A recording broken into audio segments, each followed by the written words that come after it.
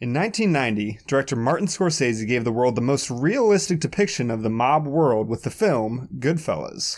In 2019, Buffalo Trace gives us a bourbon that tries to set the bar for inexpensive whiskeys. The film is Goodfellas. The whiskey is benchmark number 8. And we'll review them both. This is the Film and Whiskey Podcast.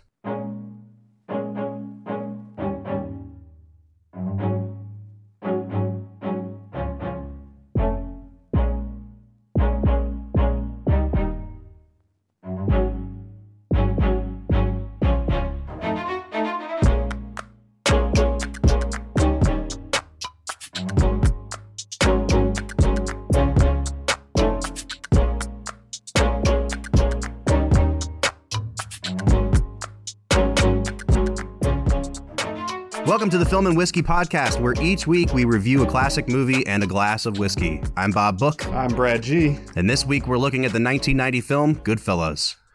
For most of the guys, killings got to be accepted. Murder was the only way that everybody stayed in line. You got out of line, you got whacked. Everybody knew the rules. But sometimes, even if people didn't get out of line, they got whacked. I mean, hits just became a habit for some of the guys. Guys would get into arguments over nothing, and before you knew it, one of them was dead. And they were shooting each other all the time. Shooting people was a normal thing. It was no big deal. Brad, this was your first time watching Goodfellas. This was my very first time watching Goodfellas. I've probably seen it like 20 times. So, yeah. You've seen the movie 20 times? I probably have. Why? I mean, just growing up with a dad that liked to watch movies where people get shot and stuff. I really want to know how old you were the first time you saw Goodfellas. You know, I probably was in high school. Like, I wasn't a small child running around the house watching Goodfellas, but... See, I still wonder if this movie was good for my soul as a 28-year-old man. As a grown man. As a grown man. So let's get into your first viewing of the movie Goodfellas, because I want to hear your thoughts. Goodfellas is one of the most universally highly regarded films of all time. You know, it appears on the AFI's 100 best list. Right. It's on IMDb's top 250 in a pretty high place. I think it's like in the 30s or above. So Brad, as you went into this movie, not knowing anything about it, what did you think was going to happen, or what did you think the movie was going to be like? The only preconceived notions I really had about the movie was that it was a mob movie. It was about mobsters, about gangsters. Other than that, I had absolutely no clue. And the other part of it is that I think I've only ever seen one other Scorsese film. I saw Silence, which was a phenomenal. Oh, that was film. a great movie. Yeah, really but completely different. In style, in tone, editing is completely different. Yeah, and I think that I knew that Scorsese had directed Wolf of Wall Street, which I hadn't seen, but obviously had seen the previews, and that's about all you need to know. Right. And so knowing all of that about Scorsese, I genuinely didn't know what to expect, because my 2 points of reference were Silence, which is a quiet film, if you will. Right. And Wolf of Wall Street, which is a loud film. And this is definitely closer to Wolf of Wall Street in the way that it's put together. Yeah. It probably is Scorsese's best known film. Yeah. I mean, Taxi Driver and Raging Bull for sure, but Goodfellas is probably more popular than both of those. And it's definitely Scorsese. In some ways, it's his most personal film. And all of his movies are personal to some extent, but he really wanted to recreate the environment that he saw growing up as a kid. And so if you read, research on Goodfellas, the attention to detail was crazy. Right. Like, I've heard that he actually would tie Ray Liotta's tie for him before every take, so that it would look authentic to the way that the gangsters in his neighborhood would tie their ties. Yeah. I also want everybody to know that as Bob's talking, he's like throwing his hand I'm giving you like around. the Italian hand. He's giving me the Italian hand. So this movie was like a throwback to Scorsese's youth. I think that, you get a little bit of his struggle with his Catholicism and his faith, but for the most part, it's just you get put right into this mobster world, and you're immersed in it the whole movie. Yeah, I think that Scorsese's goals for how he wanted to transport you through the life of a mobster really hit me hard, in the sense that, like, the movie starts and they're driving. Mm-hmm. They're driving down the road, and you think, well, maybe they hit a bump, but I know this is a mobster movie, so maybe they hit a person, and I'm not really sure what's going on. And then they pull over, and there's a dude in a sheet all bloodied up, and they're like surprised that he's still alive. And at that point, I'm kind of like, okay, yeah, like, you know, they're mobsters. They're going to bury a dude. Like, right. Gotta go see about a horse. Like, it's, you know, it's kind of normal stuff. And then Joe Pesci pulls out a butcher's knife from his thing. Out of nowhere. Out of nowhere. And he pulls it out in such a way that it looks like he's pulling out a gun. I mean, how many movies have we seen where, you know, the FBI agent reaches into his jacket and pulls out a gun? Yeah. And like it's right where the holster is. And so you expect him to pull out a gun, and Robert De Niro already has his gun out. He's like ready to roll. Yeah, sure. And Joe Pesci pulls out a butcher's knife. Yeah. And at that point, I was just like, oh man, this movie is... It's going to be brutal. Way beyond what I expected it to be. That opening hits you like a ton of bricks. And it's...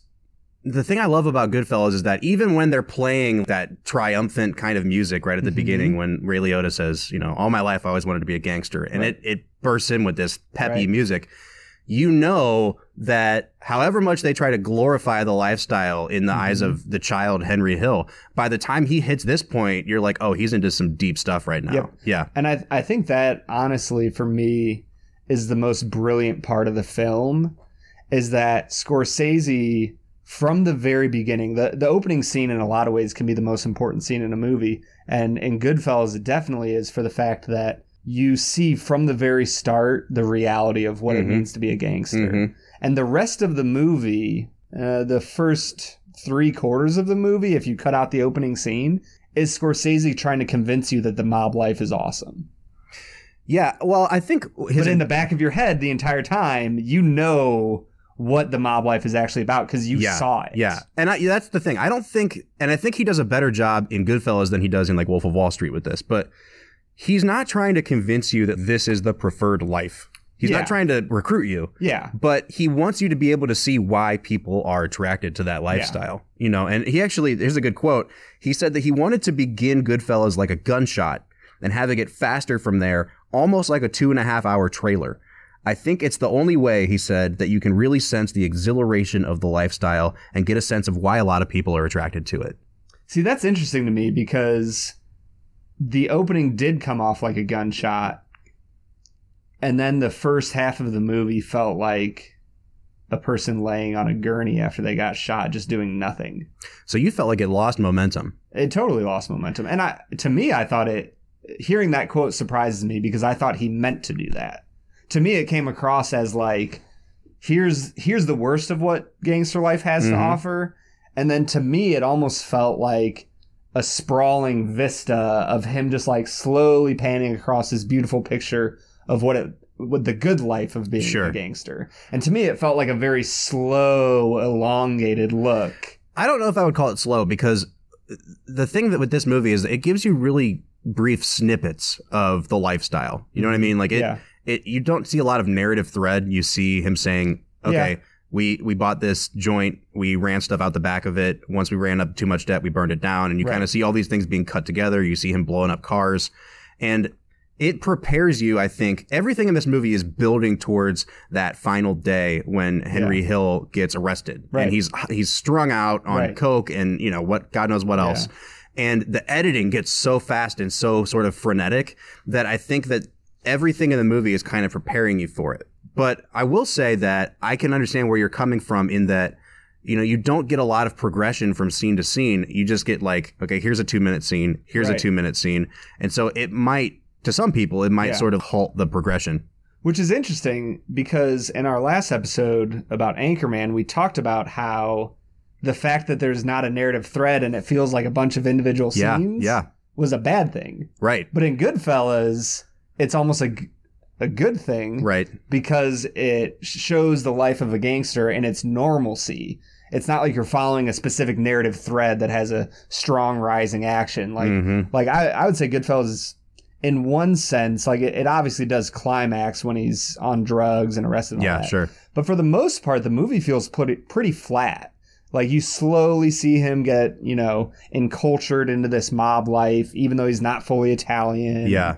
and you see how he slowly becomes a gangster over the years. You see the same thing happen with his wife. Yep. As she slowly gets indoctrinated into the way of the mob and what the benefits and all that. Yeah. But to me, it feels like a very slow build. And then all of a sudden he's on drugs. Right. And it's way too fast paced. See, I disagree because I think that Scorsese does this brilliant thing where he's allowing you to see through the eyes of Henry, and then he allows you to see through the eyes of his wife. Oh my gosh, I'm blanking on her name right now. Karen. He's allowing you to see through the eyes of Karen as she's becoming sort of romanticized as well. And you get that brilliant shot. It's like the most famous shot in the movie is that long steady cam when they're going into the Copacabana. That's one of my favorite parts of the movie. It follows them all the way down the stairs and through the kitchens and all the way out the back. And it doesn't stop until they get to the front of the joint where they have a table set up for them. And how come they get a table right now, eh? We got so many people in this movie that are doing that gangster accent too. Oh, yeah. I love it. Yeah. But Karen's getting romanced into the life. And, you know, at that point in the movie, I find myself like, you know, watching her reclining in a convertible with Henry Hill. I'm like, oh man, like what a life. You know, do you want to recline I want Henry Hill. That's exactly what this is. But and then it gets punctuated with these moments of really brutal violence. You know, when Joe Pesci kills the kid Spider, first of all, he shoots him in the foot and then he kills him. And I don't want to say that kid go back. I don't know, man. I don't know. I mean, that's just the life, I guess. But that was one of my big struggles where I'm like, I guess Scorsese is pointing out, he's using Henry as his point of view. Yeah. I would love to see like a short film from Spider's point of view. Because I would really be interested on how any part of the mob life could make you want to come back and serve alcohol to the dude who just shot you in the foot. Right, exactly.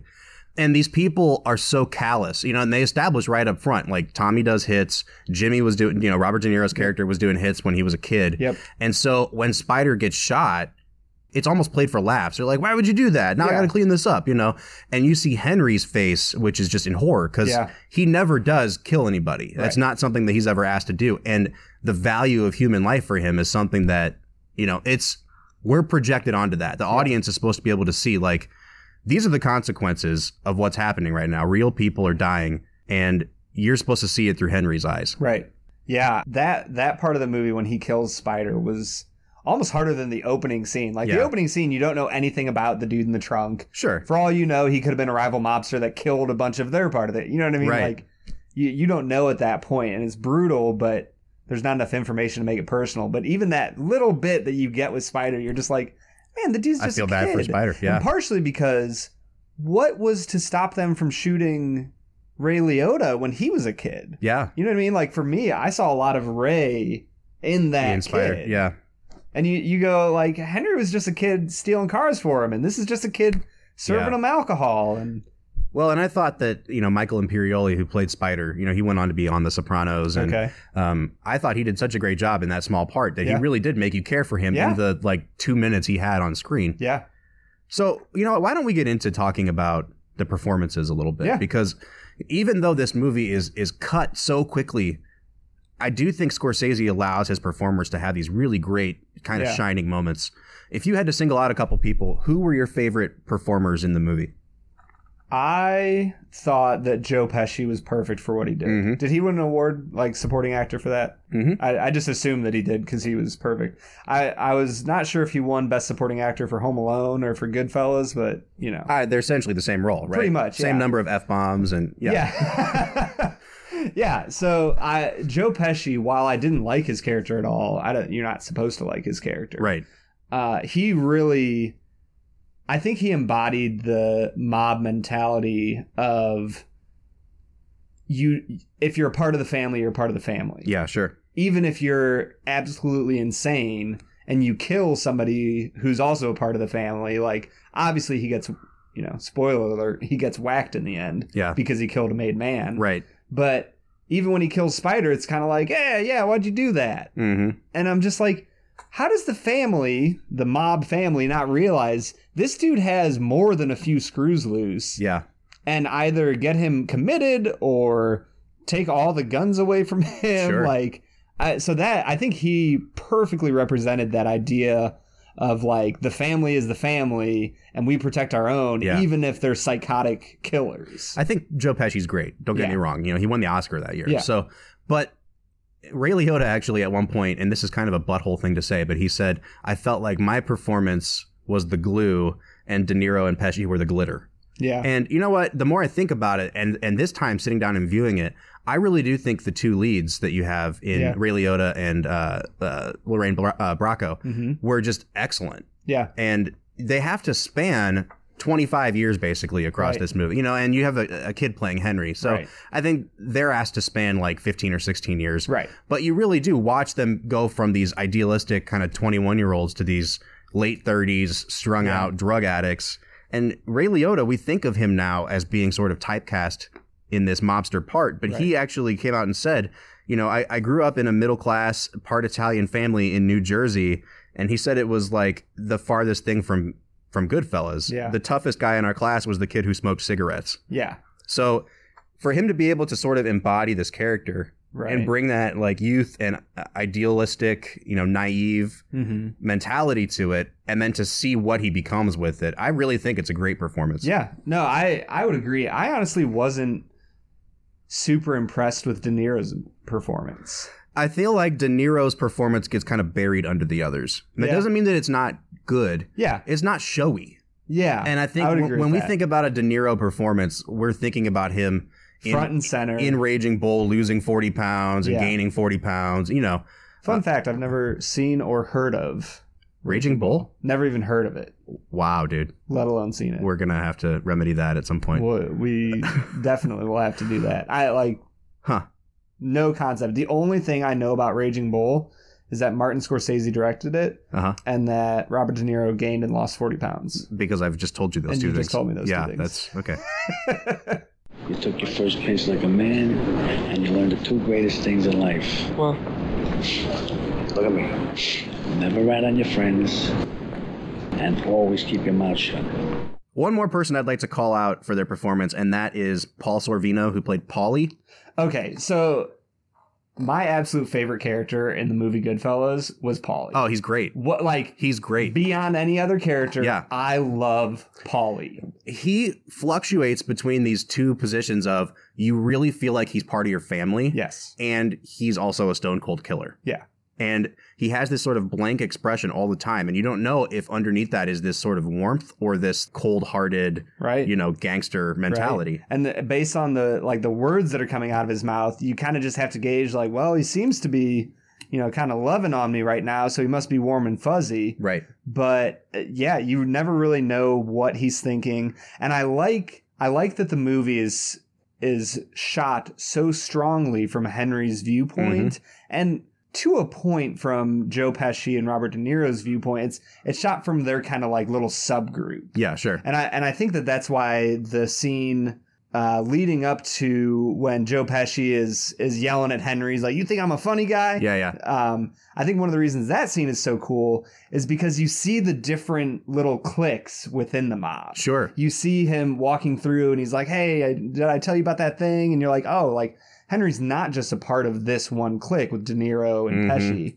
And I think that represents real life, regardless of, you know, heritage and nationality, that like in reality, we all have our lives attached to a lot of different things. Yeah. But we do have our own little clique that we're a part of. And I think that Paulie is really strong because you recognize that, sure, he's in charge of Pesci and Liotta and De Niro, but he has his hands in so many different pots that he's trying to figure out what's going on. And he's always trying to reconcile different parts of his family together. And the thing that I love about Paulie is, to me, he almost represents sort of like the old world mobster. Whereas Jimmy, you know, Robert De Niro's character is supposed to be part Irish. And he can't be a made man. And Jimmy's the kind of guy that will look you in the eye and tell you like, yeah, we're cool, and then murder you when you turn your back. Oh, and you see that he almost did with Henry. Right. But with Paulie, he'd just come out and tell you what he thinks. Yeah. And, you know, he pulls Henry aside multiple times and tells him, "I'm not going to jail for you selling drugs. You better stop it right now." Right. And to have someone that can look you in the eye and tell you, if you don't stop doing this, I will kill you. Yeah, there's something honorable. Almost, there really is. If there's any honor in this movie, it comes from Paulie's point of view. Yeah. I think that's interesting. I hadn't really thought about this before, but I wonder what Scorsese was trying to point out maybe about culture as a whole in the 70s, 80s, I guess 60s, 70s, 80s, of the transition from old world European roots, at least on the East Coast, to this new generation of people who take the good things for granted. Yeah. You know what I mean? Yeah, Do you think that was maybe a part of his thought process? Or because you definitely see that with Paulie and with some of the older members of the film that they're... Well, and I think that's part of the brilliance of this movie is that you start in 1955. Right. And it's amazing to see how much America changes from 1955 to 1980. Yeah. Obviously the style of clothes, but the romantic sort of mafia lifestyle that you see at the beginning of the movie, by the end of it, they're like these really seedy gangsters, and everyone's kind of sweaty and gross and strung out on drugs. They're dealing arms and illegal drugs, and it just doesn't seem like it's the kind of lifestyle that it once was. Yeah. And so you kind of watch the change in culture reflected in how the mob responds to it. Yeah, how they operate. So let's talk a little bit about our favorite scenes from the movie. Okay. You've mentioned a couple already, but if you had to pinpoint just one. When he's taking Karen through the cabana, the club. Yeah. When he takes her in the back entrance and it's just shot so well. Like, it's one of those scenes where you're like, yeah, this is where a lot of cliches come from. Right. You know what I mean? Right, like right. the super long line leading into the hottest club in town. But hey, don't worry, honey, I got a back way in. Like, I know some people. Right. You know what I mean? And he walks in through the basement and he goes into the kitchen and he's talking to the people in the kitchen and they're all, this and that. And that whole scene walking through the kitchen and then into the club and then not only into the club to the very front of the club. Yeah. So many parts about that scene are great. The storytelling aspect is great, showing the romantic side of the mob life. But even just the technical side of that shot is spectacular. Oh, it's great. It's great. I mean, technically speaking, that's one of the best shots in the film, I think. Oh, for sure. I think if I had to pick one scene, it would be a little bit earlier than that in the film when you have Joe Pesci doing the "What's So Funny About Me?" Yeah.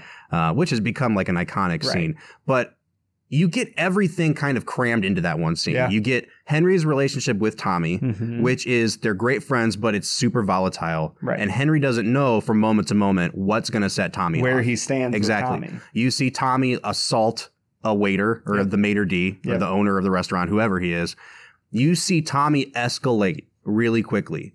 And you see how sensitive he is and how quickly you can set him off. Right. And so it's played for laughs and it's great. And actually, the cool thing about that scene is that Joe Pesci improvised most of it. Really? Yeah. So Scorsese got everybody together a few weeks before the movie and he just said, okay, be in character and improvise. Yeah. And he took notes on everything they were saying to each other. And the best things that came out of that, he put back into the script for the movie. Joe Pesci said that he actually got the inspiration for that scene because when he was young, he worked in a restaurant as a waiter. Yeah. And he told this mob-connected guy, oh, you're funny. And he said the guy like blew up on him. Now, I don't think it was to the extent of this, but I would hope he not. kept that in the back of his mind and pulled it out. Yeah. But what really does it for me is the function that scene has in the movie. Yeah. It sets you up for what's to come. And you know, obviously we've talked about it already. It kind of escalates to the point where Tommy kills a maid guy. And then even after that, he kills this kid who didn't do anything wrong to him except kind of stood up to him. Poor Spider. Poor Spider, man. Joe Pesci actually talked about the Spider scene. He said, quote, "It was hard for me to do because it was hard for me to justify. I had to feel the way Tommy does. So I told myself the kid would have grown up to be a rat anyway." He probably would have. Yeah, he probably would have. Yeah. But that doesn't justify shooting him 8 times or whatever it was. But does it? One day some of the kids from the neighborhood carried my mother's groceries all the way home. You know why? It was out of respect.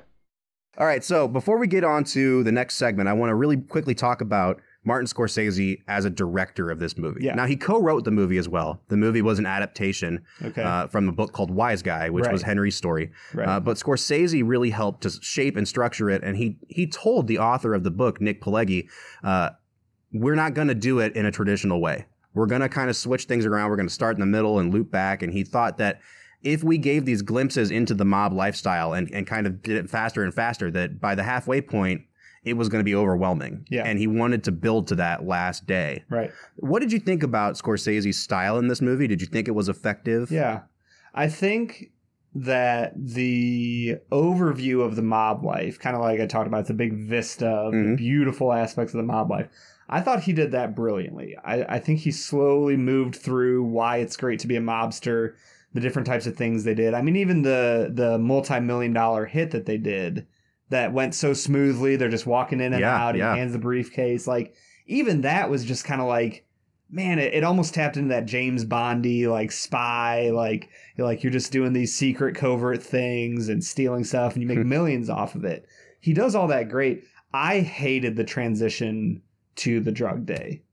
See, I've always thought that was really jarring as well. But this time I liked it a lot better. Okay. So, obviously we've been talking spoilers the whole time, but you see Tommy get whacked. You see De Niro like breaking down and crying. You see Henry kind of going, oh my God. And then it cuts to black, and then it cuts to the day Henry gets arrested. But not only the day, to me it was very jarring that it said like 6 a.m. or whatever. It was a black screen that said, March 28th, 6 a.m. Yeah. Why did he do that after not doing anything like that the entire movie? So here's the thing. It sets you up to know something's coming, obviously. Right. But the transition is jarring, and the way the characters are played is so jarring that to me, it kind of said, after Tommy got killed, something happened in those relationships that they broke down. Because you start to see, you didn't see Henry look that strung out at all. So he's definitely spiraled. Right. His relationship with Jimmy is different because he tries to go to Jimmy's house and give him those guns, and Jimmy's like, get out of my face. Yeah. Everything kind of broke down after Tommy died. Yeah. And I think Scorsese wanted you to see that Tommy was like the closing chapter of the beauty of the mob lifestyle. Right. And that when we reopen it a couple years later, Henry's life is completely spun out of control. It almost feels like a Tarantino type of like Act 1, Act 2, Act 3 that Tarantino actually puts in there, Part 1, Part 2. Sure. It honestly kind of felt like that essence of like, all right, this part of the movie's done, we're moving to this part of the movie. And the reason that totally threw me for a loop is because it didn't fit with any other part of the movie. Yeah. You know what I mean? Yeah. Even if he had done something to the essence of like putting the day and date and then showing them driving the car and killing the dude. Right. And then putting the day and the date and showing Henry as a young boy. So you think the level of detail or like specificity is what kind of pulled you out of it? Yeah, it threw me off. And then also just the technical way in which he shot that scene, which on its own was very well done to show what it's like to be strung out. Like he's still filming it from Henry's perspective. Sure.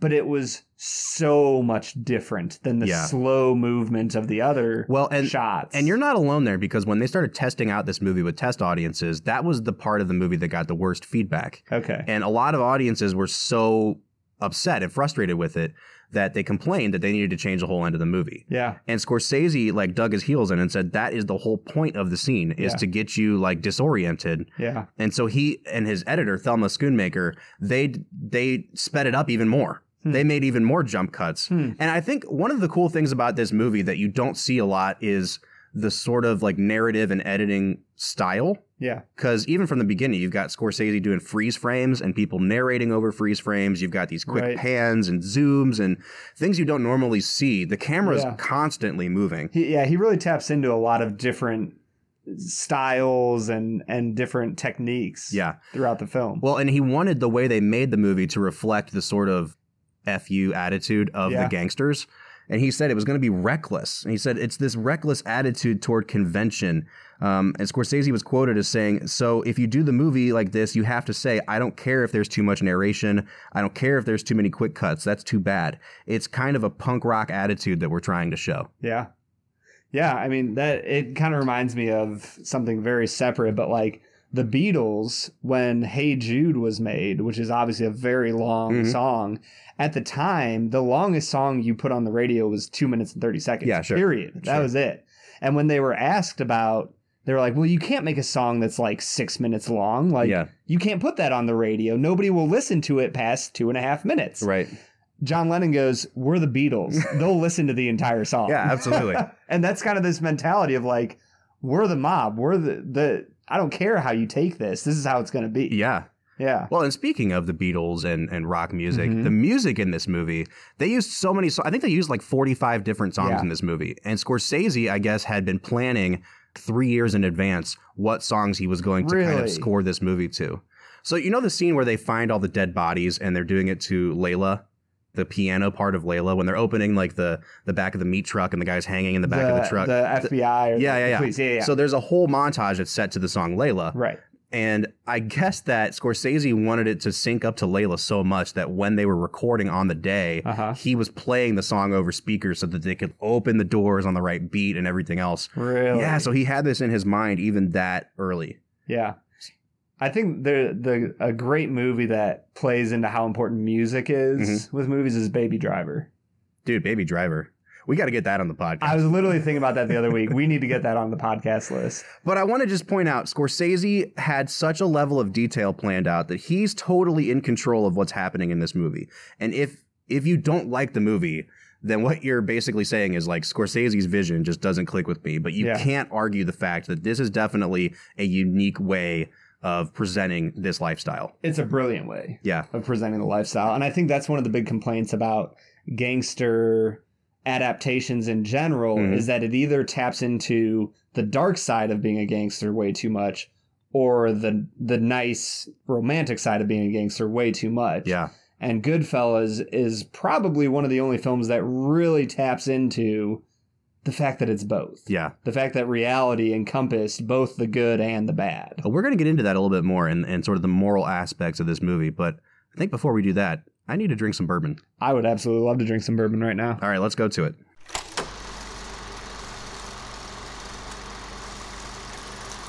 All right, so we're ready to taste some whiskey. Today we've got Benchmark number 8. As opposed to numbers 1 through 7. That's right. From Buffalo Trace. Now, Benchmark is a very inexpensive bourbon. Oh, yeah. So I actually found out about it because I was reading this blog post called Drinking the Bottom Shelf, where this guy literally just bought like every crappy bourbon he could find and drank them all. And Benchmark was one of the better rated ones. Okay. So I went to the liquor store and I got a fifth of Benchmark for $11. $11.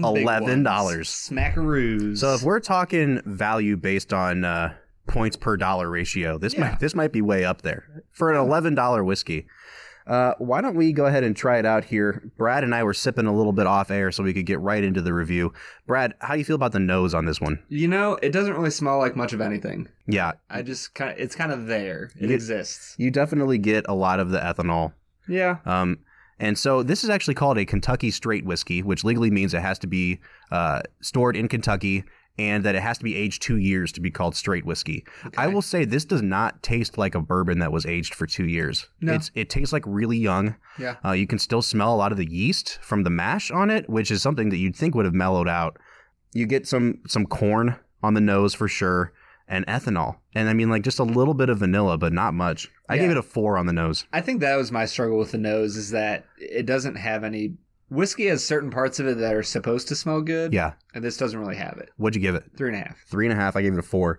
On taste, again, I think it's really young. I taste corn. Yeah. That's about all I taste. Yeah, I think I got a little bit more of the vanilla on the taste, but I mean, you can taste the oak from the barrel. Yeah, but again, I mean, I gave it a 5. 4.5. Because when you're talking an $11 whiskey, like you don't expect much. See, and that's an important question, is like expectations. If I bought $100 bottle of this, I would give it a 1. Yeah, absolutely. But because of the price, it was $11, Brad. Yeah. I gave it a 5. A finish, you know what? I don't think it had a terrible aftertaste. Mm-hmm. You definitely still taste the alcohol. Yeah. It's a little spicy. I have heard that the mash bill in this one has quite a bit of rye in it, so that might explain the spice. Yeah. But it doesn't linger. It doesn't burn too much going down. I thought the finish for what we're drinking is quite good. I gave it a 6. Yeah, I gave it a 4. Okay. I'm not very blown away by it. I think that I'm not a huge fan of rye. Sure. So that little bit of bitterness at the end kind of soured me, if you will. So. And then overall balance, I gave it a 5. I think it's pretty middle of the road. It's not offensive. Like, I wouldn't spit it out. But I think that this is the kind of bourbon that, you know, if you need something for mixers, I was literally about to is say, great. if you need a well bourbon for mixers, you are going to go to benchmark number 8, and you will be satisfied. I came out to a 20 overall. What did you come out to, Brad? Let me try to do math. Okay. 4 times 3 is 12. 4 times 3? 12 plus 3 is 15. Yeah. Plus 0.5 and 0.5 is 16. So I came out to a 16. We came out to an average of 18 out of 40, which puts this below average and well into our not great.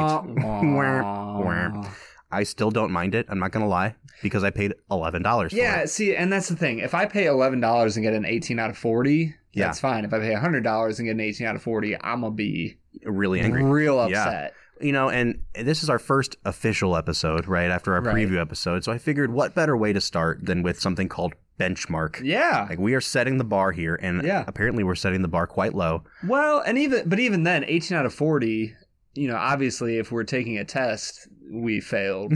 But overall, a 20 out of 40 would be, in our mind, a perfectly average. Sure. So I would say that 18 out of 40 is a good benchmark. Yeah. It's a good benchmark. All right, let's get back to the movie.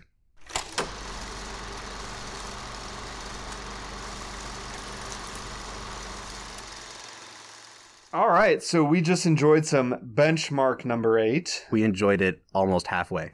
Almost halfway. Almost halfway enjoyed it. One might say that we enjoyed it 18 out of 40. Yes, one might. Or 9 out of 20. So let's do some analysis on Goodfellas, all right? So let's just throw some facts out there. When the movie first came out, you know, we talked about this a little bit. In the first test screening, there were 40 walkouts in the first 10 minutes. Really? Yeah. But the people really loved the scene where Joe Pesci did Am I a Funny Guy? Do I Amuse You? Yeah. So that always scored highly. But something about the style of this movie threw people off from the get-go. Is the funny guy within 10 minutes? I feel like that's like 30 or 40 minutes. No, well, I'd probably say it's about 20. Yeah, okay. It's a good part of the way into the movie. Okay.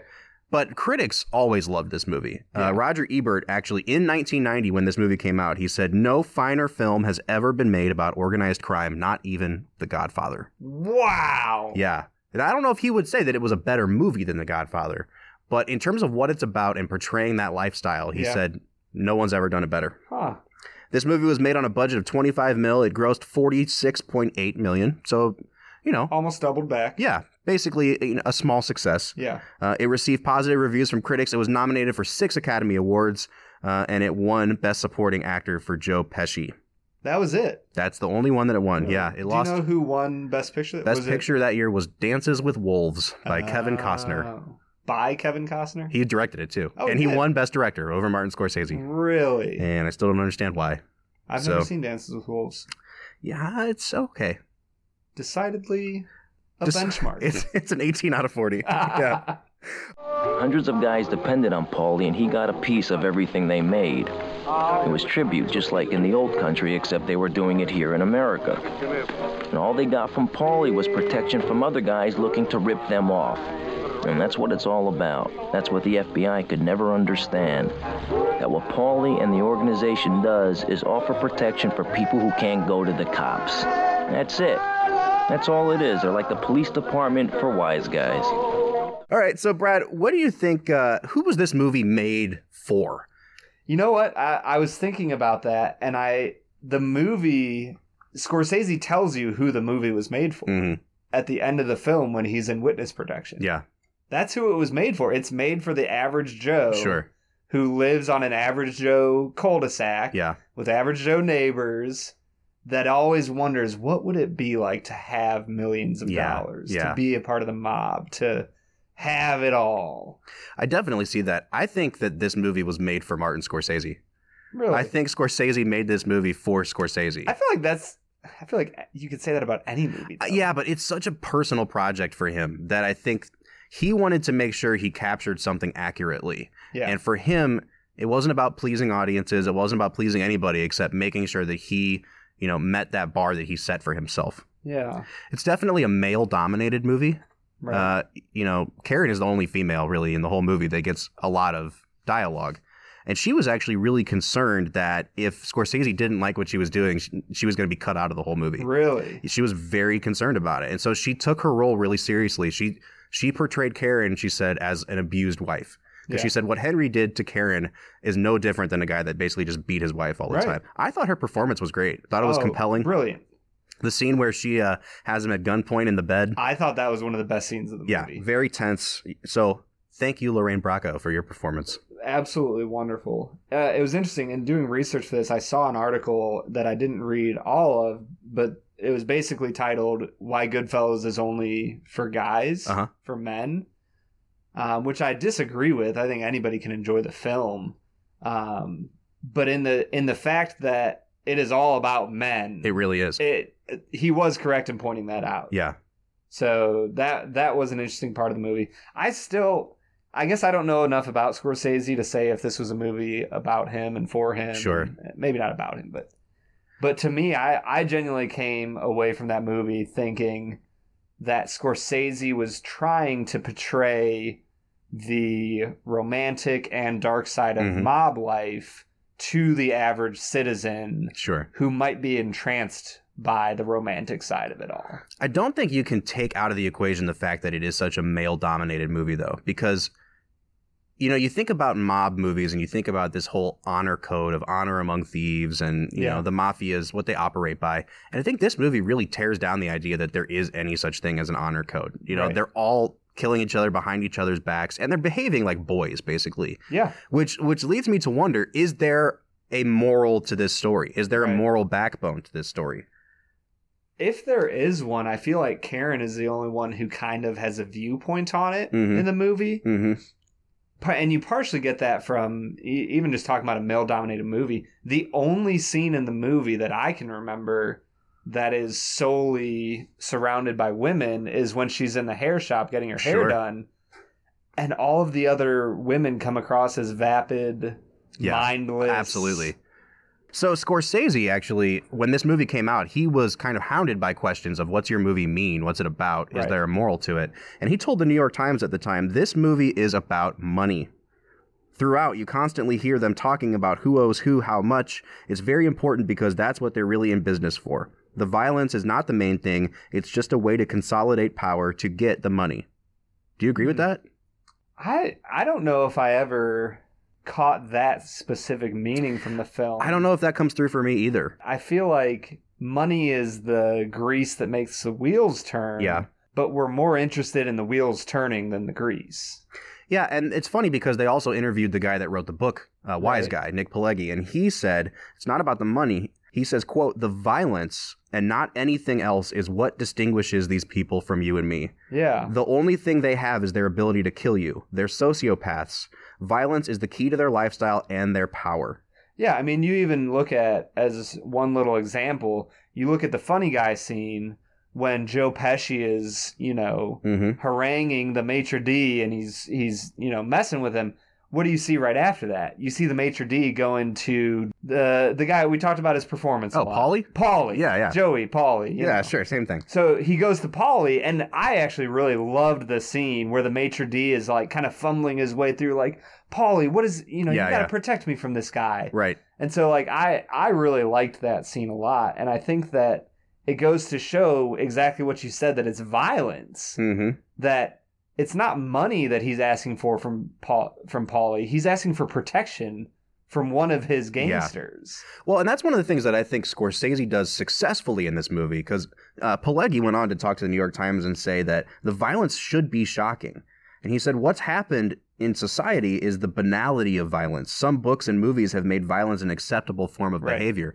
And Scorsese came out and said, if you still want to live that lifestyle after you see this movie, it's beyond me. Yeah. So he wanted us to be able to look at the violence and say, look, I understand the attraction to that lifestyle, but the consequences are not for me. Yeah. Well, and it makes me think about how, as realistic as movies can get with violence, we're still inundated with Marvel superhero type of violence. Yeah, and I think the bloodless violence almost is what sensitizes us to the real violence. Exactly. Yeah. And so I think films like Goodfellas are a good thing for the film industry in the fact that it shows the true nature of violence. I've never stabbed a man. I've never even beat somebody up yet. Right. But I would have to imagine it's more like Goodfellas than it would be like Iron Man. Absolutely. You know what I mean? And I'd rather watch a movie that portrays violence that way because you see the consequences. Yeah. people aren't getting killed in a bloodless way. When someone gets killed, obviously there's cleanup, but on top of that, you see the toll that it takes on these people emotionally. Right. See, I don't know if I would say want to see. I think people should see. Right. But that. If violence is going to be in a movie, I'd rather be portrayed that way than in the Marvel way. And that's the struggle with movies. Why do we go to movies? Are we going to movies to escape from reality? Yeah. Or to see the true consequences of reality? Yeah, sure. And I think that there's room for both. I don't think you should watch films like Goodfellas that only portray reality as it is all the time. Right. I think you should go see Iron Man from time to time. But what does it do to our culture as a whole? Sure. And so you have a movie like Goodfellas that has that philosophical outlook of violence has consequences.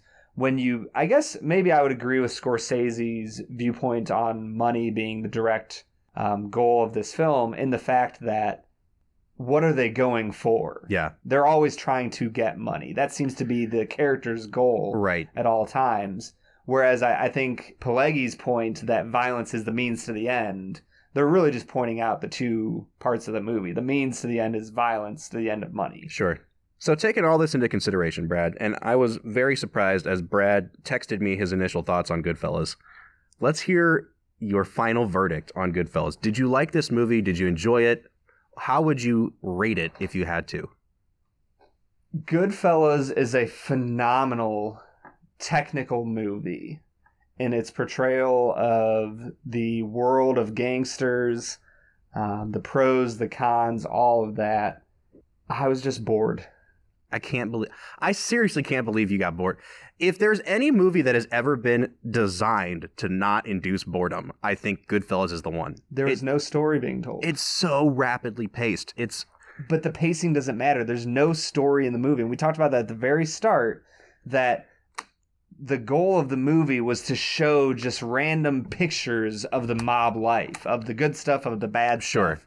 And there was there's few direct threads. They kind of go through the story of him and Karen getting together. Right. The story of them trying to pull off this mob heist. But I kept looking for like a narrative thread that was going to tie together the movie, and there never was one.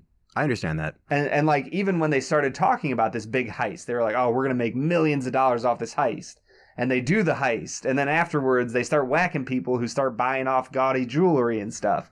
And then it was over and they just moved on. And like, in my brain, and maybe I've been trained by poorer movies to expect a storyline of some sort. But after a while, I realized that each little mini story they were telling wasn't going to matter. And so I stopped caring. Interesting. If you had to score it out of 10, where would you put it? 8.5. You'd give it an 8.5 after everything you just said. It's so well I feel made. like I'm in your head right now. No. I feel like I'm convincing you to give it a higher score. I wouldn't watch it more than one more time in my lifetime. Wow. Maybe in a few years I'd watch it one more time. But yeah, to me it doesn't have a lot of rewatchability for the fact that I'm not interested in the story. Well, there you have it, folks. Brad G's scorching hot take on Goodfellas. Hey, that's just where I'm at. What about you, Bob? You already know I'd give this movie a 10.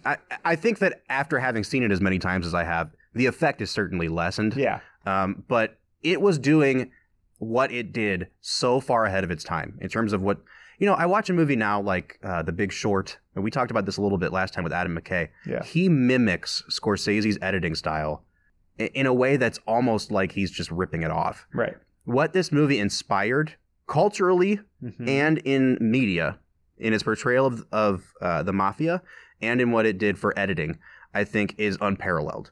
And I found the movie compelling. I found that it had narrative thrust. I would give it a 10 out of 10. So if you took all of the movies you've ever given a 10 out of 10 and put them back to 0 and only compared them to each other, sure, what out of 10 would you give it? It would be about halfway up the list, I'd say. Okay. If I've given like 100 movies a 10, it would be like at 50 for me. Okay. I think it's a great film, but I want to hear what you guys have to say. So if you agree or disagree with Brad's take, let us know about it. Send us an email, fnwpodcast@gmail.com, or on Twitter @filmwhiskey. I want to hear it because Brad deserves it. I just think that you're crazy. All right, man. I genuinely do. If you were bored by the movie, but can still recognize that, yeah, it was a technically great movie, but why would I ever watch it again? Yeah. Just hit us up. Let us know. We want to hear what you have to say. Next week, we'll be back reviewing the 1957 film 12 Angry Men. I'm Bob. I'm Brad. And this has been the Film and Whiskey Whiskey Podcast. Podcast.